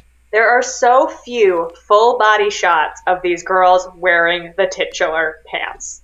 Like, they should be constantly fucking showing off these blue jeans and then never be wearing a different pair of blue jeans. Yes. And you just don't get that clarity. Yeah, I wish it almost wasn't blue jeans in a sense, because blue jeans are so, commonplace that you want the pants to pop a little more on camera. And, like, I think to the scenes in Grease, like, the thing that pops the most in Grease is the one scene where Alexis Bledel wears green. Yeah. Because every other time she's wearing all white, or she's wearing white with blue jeans. And so it's just like, you need more visual, and I wish maybe they had more, flair on them, and maybe like more of a pattern, because they buy them at a thrift store, I believe. The pants need to be visually recognizable the moment they are on screen. Like, you should be able to look at that girl and be like, those are the pants. And there's none of that. Like, I would love to just talk about the pants. I'm so mad about the treatment of the pants, to be honest. I feel like structurally, the biggest issue is that when they introduce the concept of the pants and that they're going to mail them to each other with a letter, we then don't see them for like 25 minutes. And then the back half of the movie is like, remember the pants? They're still doing the pants. But like, when I crucially need to be following the main character, the pants, they're nowhere to be found. Is this also a good time for me to reveal that I have never in my life worn jeans? That's crazy. You should try on a pair of blue jeans. We should all try on the same pair of blue jeans. It feels like it would just be not a look for me. I don't know. I'm like very much a khakis guy. I think back on our childhood, and I do remember you wearing a lot of shorts and tan pants. I do feel like it took me a long time to come around on the iconic blue jean. But now I have multiple pairs in my life, and I'm very happy with them. What's the appeal? I don't get it. They're neutral. They're comfortable. They're just like a good old pair of pants. Mm-hmm. And they fit everybody the same way. Yeah. One time, I should say that I have lied. One time I did put a pair of jeans on to be one of those scarecrows that seems to be a scarecrow but is a person on Halloween. Well, there you go. If they're comfortable enough for a scarecrow, they're comfortable enough for a man. Felt like I was wearing an alien's skin. You never performed in a play where you had to wear jeans? No. I was like typecast as a suit-wearing guy. You remember this from high school. I was the butler and then there were none, and I was an executive and had to succeed in business. People just looked at me and they were like, yeah, that boy in a suit. Yeah, people looked at me and they were like, get those shoulders in something that shows shoulders. Yeah, you're right. Jeans don't showcase shoulders. If I may discuss the titular traveling pants slightly more. Yes. The scene where they buy the pants and they all try on the pants, and they're all like, wow, these fit us all amazingly. Again, no full body shots of how good the jeans fit. And they fit all the girls exactly the same, which is just not possible. Well, they're I found magical. That very infuriating. Well, Yeah. there's only so far a pair of jeans can stretch. These girls are tall. These girls are not tall. Like, the magic of the pants is yes, it fits them all, but it doesn't fit them all as like the tightest pair of jeans that make you look hot. Like, as I recall from the book, like, the jeans fit Tibby as like big baggy jeans, and she likes them that way. And they fit like Bridget as like tight, sexy jeans, and she likes that. And they fit Carmen as like a shorter cropped jean or whatever. Like, but they all fit them slightly differently that fits their personality. And the magic is that like it all looks good. Not that it like magically gives them all like tight pants. I don't know. It just really bugged me. I thought for sure that in the text of the book they were magical pants. No, they're magic because of friendship, Andrew. The magic is that they found a pair of jeans that has like a waist size that like if one of them wears a belt, it works. Like, it's not magic. Oh my god, I totally misunderstood that.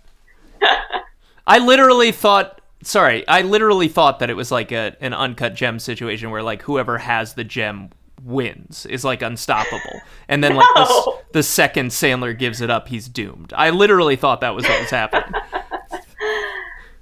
No.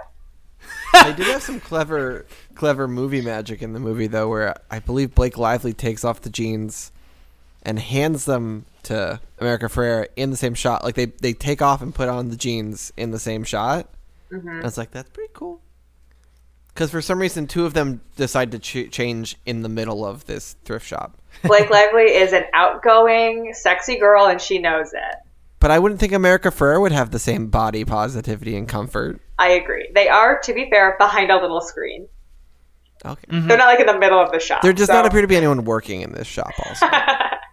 Now, Hannah, you're not referring to the screen through which you viewed the film. No. There's like a little folding paneled screen behind America Ferrera where they are all sort of like, it's like if they all stepped into a stall together, which is fine and normal. I just love the idea that like pornography is modest, because you're like, oh, I mean, they've gone behind this little screen.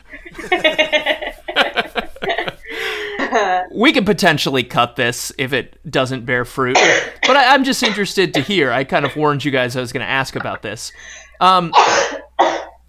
What is your like experience with maintaining long distance friendships? Because I have found it very difficult over the years, and kind of sometimes catastrophic to certain relationships. Yeah, I'm the worst at it. I'm really bad at it. Yeah, I mean, I would say I've always struggled with people who are fair weather.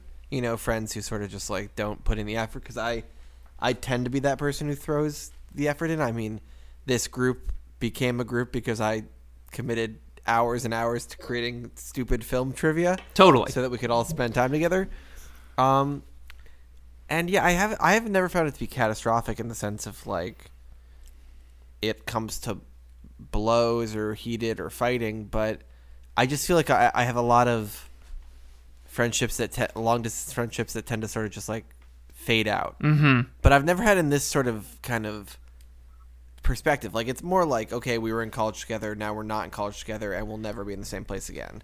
Whereas like it's interesting that this is sort of a confined distance, where it's like they're still communicating, they will see each other again. It's not like we're seniors in high school, we're not going to see it's not Booksmart, you know, where they have to have one last adventure before they go away. It's people who are going to have another year together, and if Bethesda is to be believed, will never leave Bethesda, because it's a small town in the middle of nowhere and no one goes anywhere from Bethesda.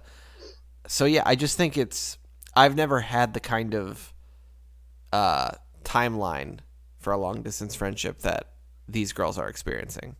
You bring up a good point too, which is that much like a long distance relationship, if there is an end date on it, if there is we're all coming back together after the summer, that is easier to maintain, because there's not that open-ended sense of doom of like, right, my friend used to live across the street, now he's in Kansas, what the fuck do I do?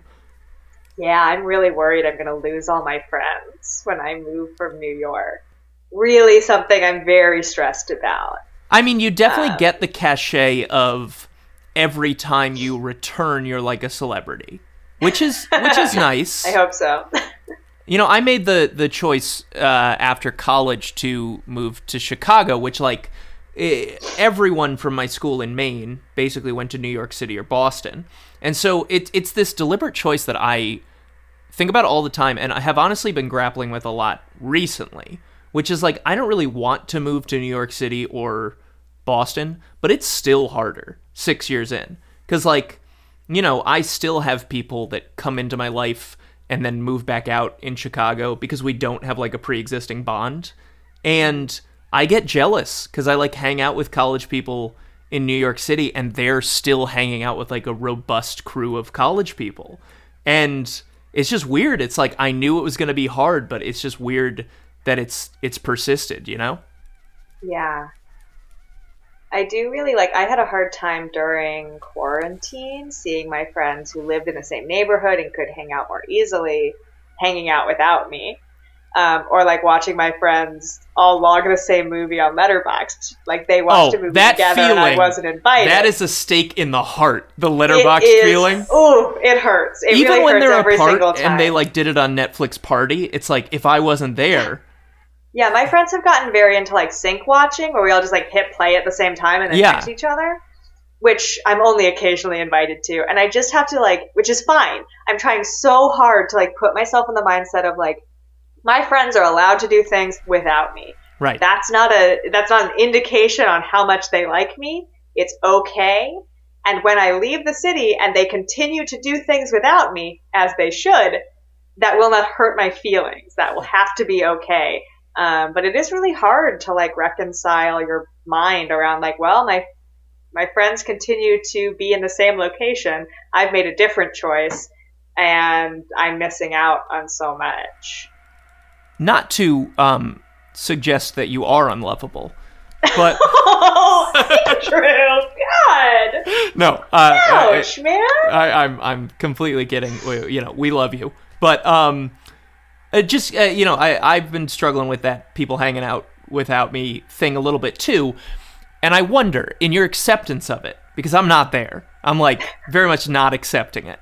I mean, am I really? In your acceptance of it, though, doesn't it require the perspective to say, oh, yes, when I'm with my friends, sometimes we exclude a sixth person?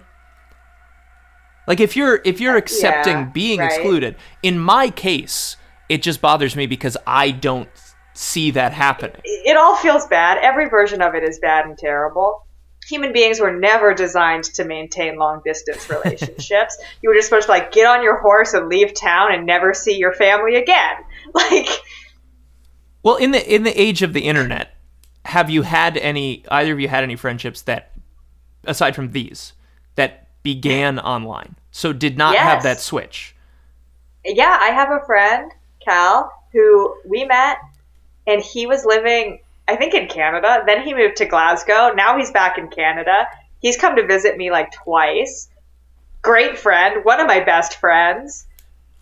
I've seen him in person maybe 2 or 3 times, and we've maintained it. But again, like, I'm not good at keeping up the friendship. And for me, what I find very vital in my friendships that have lasted a long time is the ability to say, like, we don't need to check in with each other every day or every week or every month. What matters is that when we do get back together, it feels like nothing has ever changed and we're still having fun and we still connect to each other. Like, that's what makes a friendship work for me. And I think, like, a lot of people have, like, friend degradation over time, that if you're not keeping up, your friendship degrades, which is normal. I don't have that. I'm just like, pause, put a pin in it, see you in 2 years. And that's a me problem, I think. Like, that means that I lose a lot of friendships. That doesn't sound like a problem. So sitting on the other side of it, I am not great at that. Or I have friendships like that where we'll just pause and we pick it back up and it feels like it always did. But it sort of chips away at my self-esteem. Because if I have enough of those friendships, which I do, I start to be like, oh, I am like no one's top 5 friend. Do you know what I mean? I do know what you mean. And it causes me, I think, to get, in some cases, a little toxic. Because, like, early quarantine, right, I make a friend online. And I have friends online who I have a similar relationship to what you were saying, where we just check in on each other every once in a while. Sometimes we meet up. It's nice.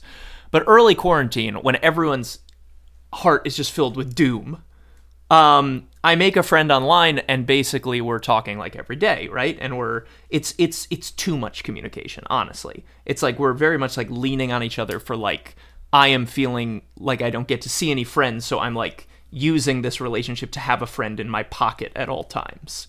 And it led to this blow up. I mean, it probably lasted like 7 months, and it led to this blow up that's totally my fault. And I'm glad to have learned from it.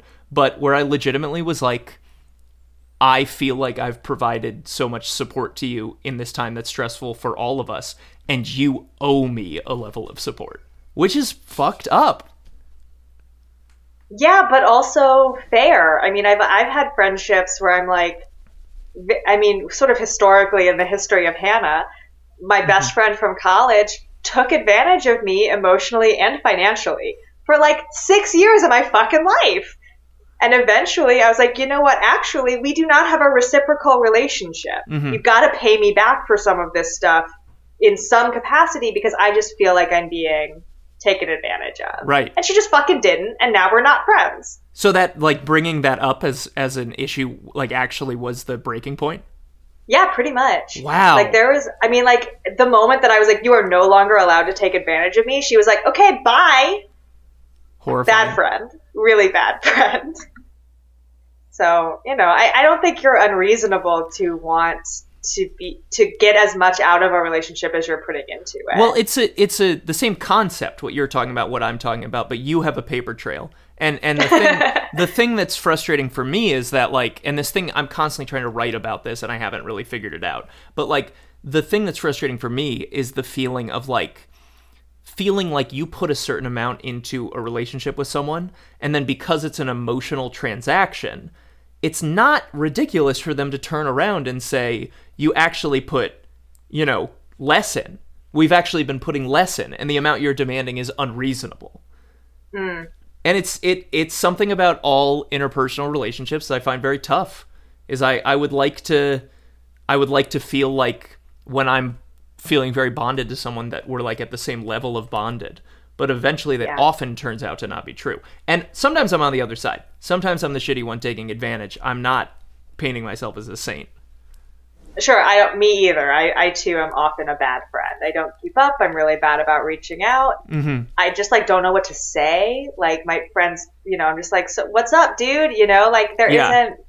And I feel like that's stupid and embarrassing, so I don't do it. And then next thing you know, I haven't talked to my friend in a really long time. I mean, they think that I'm being shitty, which is right. But I am being shitty to them because they need more from me, and I can't do it. Right. That's the other tough part, is like being available to people even when you're in kind of a rough patch. Because I get very down sometimes where I'm like, oh, I feel like I'm always available for people, but people are only open to me when they're doing exceptionally well. You know? But I'm sure people feel the same way about me. I mean, I'm sure Andrew's sitting there just being like, you were a shitty friend to me for 6 years He's before really we taking started it this. All in very before we started this thoughtfully. goddamn podcast, you never texted me back. Now you're telling me to log on time. I will say, I also, when like my friends, whatever, post, and I'm guilty of this too, posting on Instagram, it's like, I'm sad, which is obviously a call for like, talk to me. Right. I sometimes am like, well, I feel like maybe it's a shitty move to be like, hey, I saw that you were sad. What's up? Maybe like that's not, and so I don't do it because it seems awkward. And then I'm an even worse friend who saw it and was just like, that's not my business. I think I've done that to both of you, right? I think I've done it. No, yeah, and I appreciate it. Every time you're like, hey, I hope you're doing okay. I do really appreciate it. You've come to visit me when I said I was sad. Like, you've taken the extra mile, which, I mean, you're a great there friend, were times Andrew. in your life, Andrew, good. where you were also, like, not good at social media or texting back, and I was like, oh, this guy hates me. Right. Well, social media, I'm one of those people I totally checked out on, and it's not because I think it's bad, or it's not because I think it's like the end of society or whatever.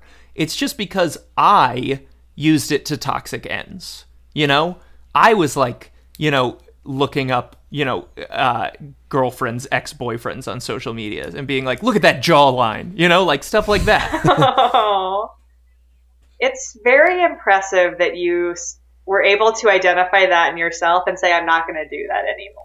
That's very admirable. I know that it's like the least attractive trait to toot your own horn after receiving a compliment, but it is like my best trait, I think, is that ever since I was able to do the big one, ever since I was able to be like, your drinking is destructive and you need to stop, I now basically live by, if something is making you feel bad, you need to stop. And none of them has been as hard as the first, which is the best part. It's like getting off social media is not as hard as getting sober. So, well, congrats. You're a great guy and a good friend, and I'm happy to have you as a long-distance buddy. Yeah, it's very nice to have you guys as long-distance pals. I think the most golden way to maintain a long-distance friendship is essentially what we're doing, which is that, like... scheduled meetings? Yes, I actually believe that. And I think that in the absence of... in the absence of a plan, in the absence of a hobby, that things will just fall apart. Because, you know, we'll prioritize whatever over each other. If we're just like, I'll see you around, maybe we'll do something sometime. And like... right, impossible. Right, and Andrew, we talked about earlier, Andrew is like a doer and like a driver and like a put thing together-er. But in a certain way, all three of us are that. I mean, because like... you know, you will joke probably, Hannah, about how you don't, you know, do as much for the podcast or whatever. But like, you know, we're all showing up having read the books, and most importantly, like caring about it enough to like want to speak about it, which is a form of work. Yeah, I mean, at the end of the day, if I didn't like you guys, I wouldn't read the books. It's really just an excuse to like talk to some friends who I like. You'd still come to the podcast? No, that too. Like I probably would just be like real in and out because I wasn't having fun because I didn't like you guys. But I like you guys enough that I do want to talk to you every couple of weeks, face to face, quote unquote, face to face. And I'm very pleased to do it. You know, it's like a real highlight in my little life. You know, that's all. I like the two Andrews, and when we have the odd additional person, they're fun too. But like, I feel like I said this early in the podcast, like if it was just a book club that we weren't making a podcast, I would like that too. Yeah. That's good enough for me. Yeah. Really just an excuse to talk to some friends. I think the podcast element just really helps because it makes sure that it happens. You know what I mean? Mm-hmm. Yeah. You know, whereas I think otherwise there'd be a lot of like, I'm missing book club this month. Like my husband and I are reading Persuasion to each other. I can't come. My husband That's and what I Johnny's are doing right now. Oh, I bet he is. Yeah, that jerk. Johnny's sewing a pair of pants rather than reading, watching this film. You know, I bet the three of us could do traveling pants. Yeah, totally. Yeah, I mean, they'd so. be baggy. They'd be hilarious That's on you. That's okay. That I could make them work. I'm chic. I mean, if it was a pair of pants that fit me, it would be a jacket for you. I don't know about that. I think I would have to double cuff them, which is one of the rules, so you're not allowed to double cuff the traveling pants. Oh, could we wash them though?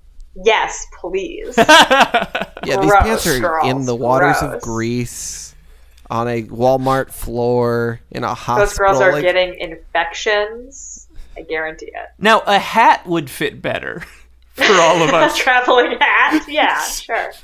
The sisterhood of the traveling hat.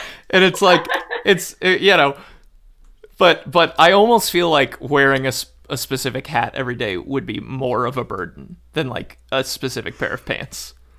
Yeah, as a person who wears the same pair of jeans 3-4 times a week, that's easy. That's no problem. Right. And I just don't want to make the same statement all the time. I don't want to have like a Florida Marlins hat 4 days a week or whatever. Yeah, right? That's a real choice. Yeah. Every time I wear a baseball cap, which is not super often, but there's always someone who's like, hey, that's a hat. And I'm like, uh-huh. And if it was the same hat every day, eventually that, hey, it's a hat guy would be like, yo, Mighty Ducks. And I'd be like, oh, no, now that's me. Absolutely. I'm more than just my Mighty Ducks baseball cap. You're really dating our podcast, Andrew, by calling them the Florida Marlins, a team name they have not had since 2011. Which is when we're recording. Yes.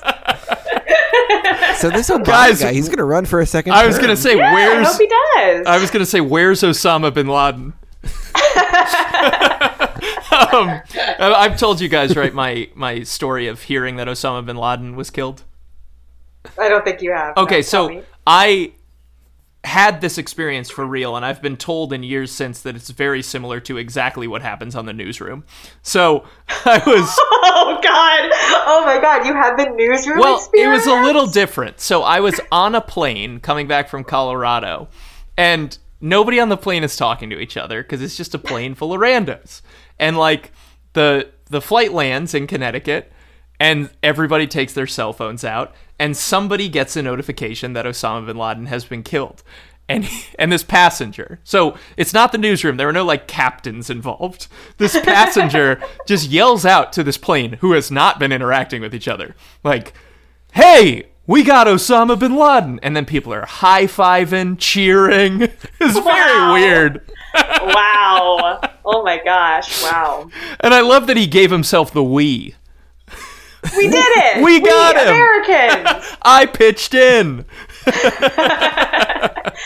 Oh, the lolly. Wow, that is quite an experience. Yeah. I feel that in some way, like my theory, I haven't checked the air date, but I'm assuming that the newsroom writers, like It's Aaron based Sorkin... on your experience. I'm assuming Aaron Sorkin was, like, next to me on the plane.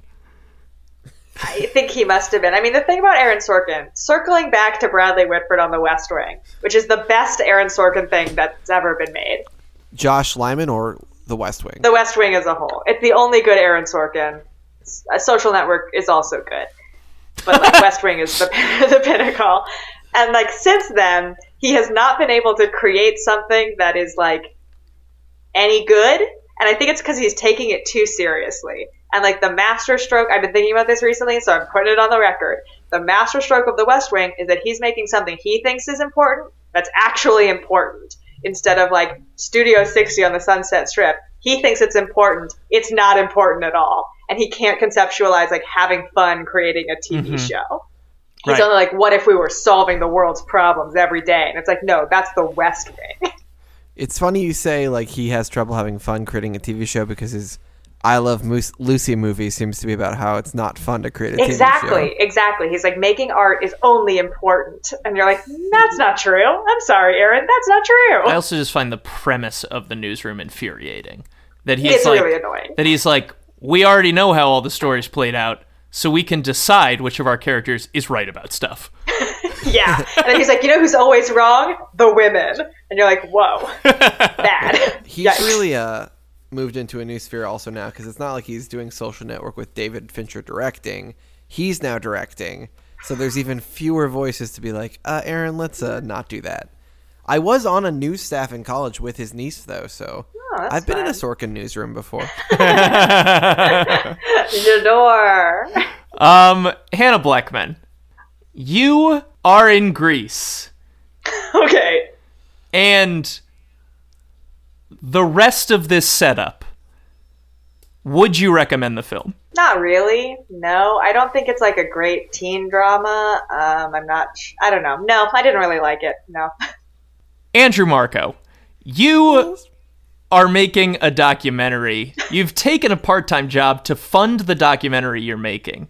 Your camera person dies of childhood or teen or however old she is leukemia. As you bawl your eyes out, you search through her belongings, and you find a tape that she made for you to be played posthumously. You put it in, and it is the film, the Jane Austen Book Club, at which point you say, thank fucking God it wasn't Sisterhood of the Traveling Pants. There's no way you'd recommend this, right?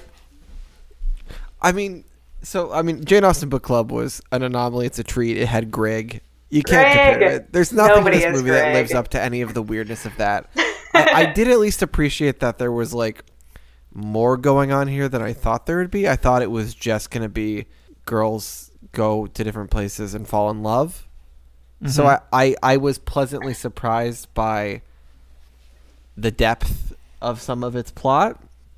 I didn't hate watching it. I think the cast, save for Alexis Bledel, are all very good actors who did not phone in their performances. So, like, if it was on TV and someone's like, should we watch this? I wouldn't be like, change the channel right away. I'd be like, yeah, let's watch 10 minutes. See if we're enjoying it. I'm certainly interested to learn more about the book arcs, because I don't know how they took 3 books and made them into one movie for the sequel, and that their Genesis point was the 4th book. So I'm certainly sort of curious. If they ever make the 3rd one, we'll have to see it. Oh, yeah. Oh, yeah. Even if we don't see the 2nd one, I feel like we've got to follow up with these characters. Someone asked me the question. Andrew Overby, you have taken a sexy soccer trip to Mexico. Yes. It didn't exactly go like you wanted it to go, but you learned some life lessons. On the flight home, you're on a plane that has a little TV in the back of the seat, and you have the option to watch Sisterhood of the Traveling Pants. Do you recommend to your seatmate, hey, let's watch this one? I thought you were going to say that the plane lands and somebody gets a text saying that Sisterhood of the Traveling Pants has been released. And yells it out to the flight full of people. That's so much better. Oh, I'm sorry, Andrew. I let you down. So the thing is, I didn't really like the movie. I am interested to watch the sequel just because the idea of sequels interests me. Like, they have written such strange and kind of bad characters and arcs that I wonder how they're going to handle extending them into another summer. Because it feels like now they're starting from a bad place, which makes me curious to see whether they salvage it or whether we just fall further down the hole. Also, random thought while I'm thinking about Alexis Bledel, having recently watched Last Night in Soho, is Thomasin McKenzie her successor of Adult Woman But Talk Like Baby? Oh, I'm so glad you said that, Andrew. I'm so glad. Yes. Oh, you're not being sarcastic. Yeah. You agree? No. I genuinely, I get that Thomasin McKenzie is a hot upcoming actress. I don't really get it. And she do talk like a baby. She was amazing in Leave No Trace, the movie where she was living in the woods, but when she was an actual child. But yes, it was so distracting in Last Night in Soho. I was like, at what point does she age up? Because she's obviously doing a child performance. She's do the time jump.